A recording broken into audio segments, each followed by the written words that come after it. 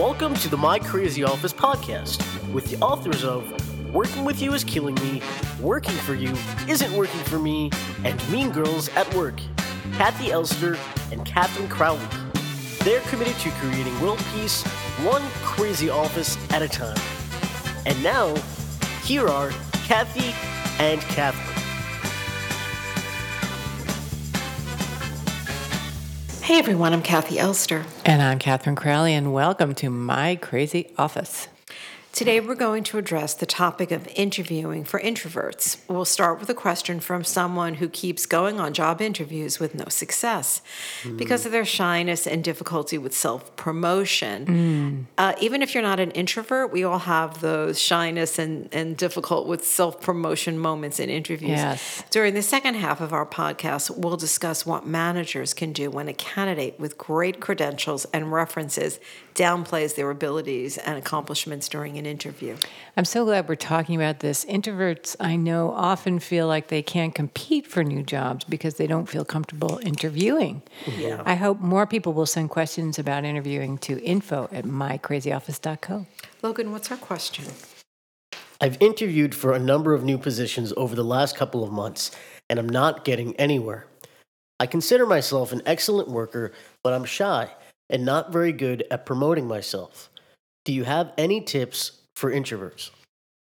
Yeah, practice. You have to really come up with some solid answers. Yeah. And what is going to seem boastful for you is probably not, because that's just not the way you like to speak. But an interview is about selling yourself. And you do have to sell yourself. So, you know, what you could do is rely on numbers or good examples. You don't have to sit and say you're great, but you should give some solid examples, and you have to just practice it. Yeah, I was going to say, I think you need to bring someone into the loop too, probably. And Help actually, if you have, for example, a very extroverted coworker who might be willing to help you figure out how to promote yourself a little bit and or to how to talk about your accomplishments in a way that makes you shine more. Right. I mean, I know also, Kathy, you help a lot of people, shy, introverted people with finding ways to describe what they do. And I think the challenge is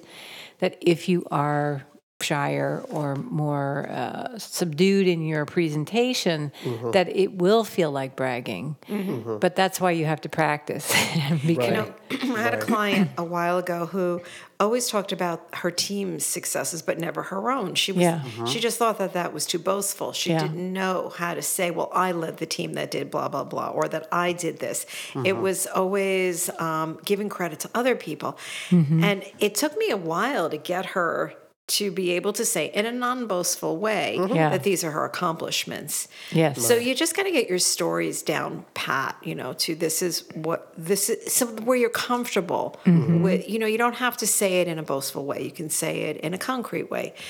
So and I think if you think of it as you're helping the interviewer really understand your capabilities, that it's not a brag fest. It's like you can't be the best kept secret during an interview. Right. So you just have to find ways that you can showcase some of your abilities that feel consistent with who you are. But I think these skills go beyond interviewing. You may have a new boss that has got, it's going to take them forever to see everything you've done. So you have to be able to communicate that. Or if you go to a networking event, you don't want to be the quietest person in the room. So this learning how to talk about your successes is something that you just have to learn. Totally. And also, I think learning to talk about them in a succinct way. Right. Because if you're not used to talking about yourself, you may end up like Putting your foot in your mouth, or telling a novel, circling around what you did without really hitting home with, this is what I accomplished. Here are the problems that I can solve. And actually, Kathy, you've taught me about that interviewers are looking for, how are you going to solve my problems? So your examples should always be some version of solving a problem at your previous job. How you solved a problem, how you figured out how to solve a problem, how resourceful you were in solving a problem, and just how, you might have to make a decision once and you didn't have all the facts, and, you had to make a decision, somebody dropped out and you didn't know where to get the next person, how did you figure that out? I mean, you shouldn't have a bunch of these stories so that you can say, well, it reminds me of a time when I did blah, blah, blah. Yeah. Right. And, it's important also that when you tell your story to end it, sum it up and say, so that's what I did. Yeah. Like sum it up, because otherwise you can go down that rabbit hole of keep talking. Yes. And, filling the air. And it's okay for there to be airtime before their next question, because they're listening. Right. Right. And, basically people are not that great at interviewing either. So you've got to get good at knowing what you need to talk about. Yeah. Like what is your best side? What are your best skills? What makes you you? Yes. And why they should hire you. You need to know that. And that just doesn't come naturally. Everybody has to work on that. Right. Yes. But, I think that there's a little introvert in everybody, because it's uncomfortable to do this. If you are really introverted, then it becomes more difficult. Yeah. But everybody has got to figure this out, like how they walk into these interviews. Yes, that's such a good point. And actually, what I was thinking is there are also people who may be extroverted but aren't really good at understanding their strengths. Mm-hmm. That's You know, right, you yeah. may not have identified what your greatest talents and skills are, or what was the biggest contribution you made to the company. And again, for that, you want to bring other people in and get some help at really clarifying and codifying your successes. When you're on an interview, if you're a little nervous, because usually the settings are not that comfortable, then you may even forget a lot of, like, you'll walk out and say, oh, I should have told him about this time or that time. So it's good to have this kind of, practice before you even start going on interviews and knowing what your stories are Yes. and your successes. So, Yeah. So I think that's what introverts really have to do, is they have to work on the script. They have to feel comfortable with the script. And that doesn't mean they're not going to break from it, but you should walk in with some more ease. Yeah. And if they ask you something that is you hadn't scripted for, there's a little bit of fudging that's got to go on, but there should be enough examples that you've practiced that you can use some of it. Right. Yeah. Right. And it's okay. I always tell my really shy clients, it's okay to talk about the elephant in the room and say, well, for a shy person like me, or for an introverted person like me, this is what I do. So that, you're saying, this is, I may not This is become, who I am. I'm not coming across as the, a party person. I'm not coming across as the most extroverted person. Sure. And hopefully the job you're applying to does not require that you're an extroverted person. Yeah. Yes. Yeah, I think the other thing that you can do is it's okay if you're not clear what's being asked of you, which I think sometimes happens as well, that you say either reflect back what you think they're asking you, or say, could you clarify a little bit more about what you're looking for, and let them spell it out if it's not clear. Right. Because that can be daunting too. Yeah, and try not to give yes or no answers. Try to, give an example of a time that you went above and beyond, or a time that reminds you of that question. Right. All right, let's look at it from the other point of view.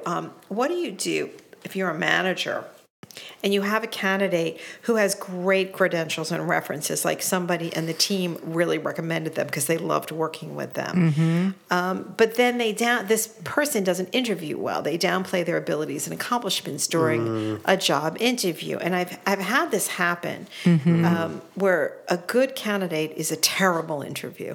Yes. Yeah. And there's a certain amount of nervousness that they're going to write off. But then if you cannot really communicate, it's not going to come across. So if you're the interviewer, I think you can give the person a break and say, are you very nervous? Because you have great references. Like, try to break the discomfort and say, look, we're just talking, you and I. Yes.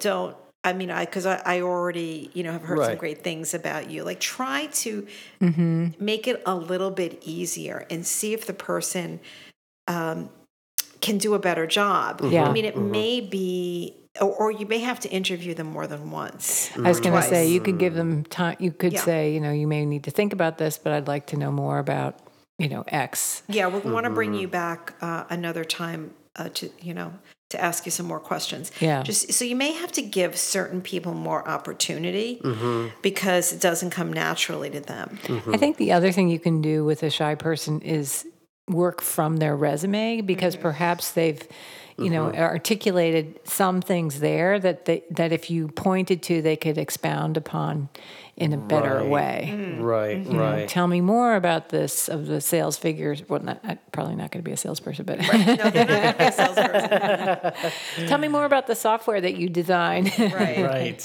exactly. What were the biggest challenges there? And then you get to sort of hear more about.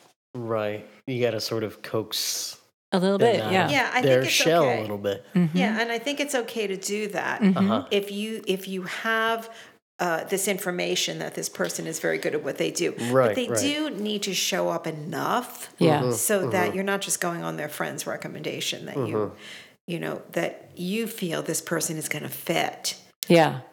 But it's sad when somebody just really can't interview, and it has nothing to do with what a great worker they are. It is. Right. So sometimes you have to give people the benefit of the doubt and give them some more opportunities. Right. Yeah. I think those are all good points, and also understanding if you're someone for whom interviewing is challenging, that it's very important to get help and support and coaching, whether it's formal or informal.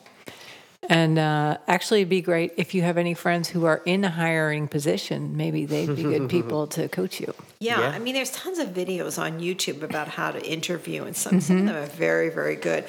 So you have to put the effort into really learning how to do it. And if you need somebody, a personal coach, it's the kind of thing I do, you may have to go to someone. It'll accelerate it for you. Yes. Right. When you can practice with them. Right, which, you'll sweat through it. It's not a fun thing to do, but you'll get the job you want. Yes. So everybody has to do that to a certain extent. Everybody's got to put that work in. And I know a lot of people are shifting jobs right now. So there's a lot of interviewing going on. Right. So it's worth it to put the time and the money into it. Yes. So that's it for this podcast. If you have any further comments or thoughts on this topic, tweet us at AskK2. Also follow us on Instagram at MyCrazyOffice. If you want to receive our weekly podcast email, text us at 228-28 and type in My Crazy Office. That's all one word, My Crazy Office, at 228-28.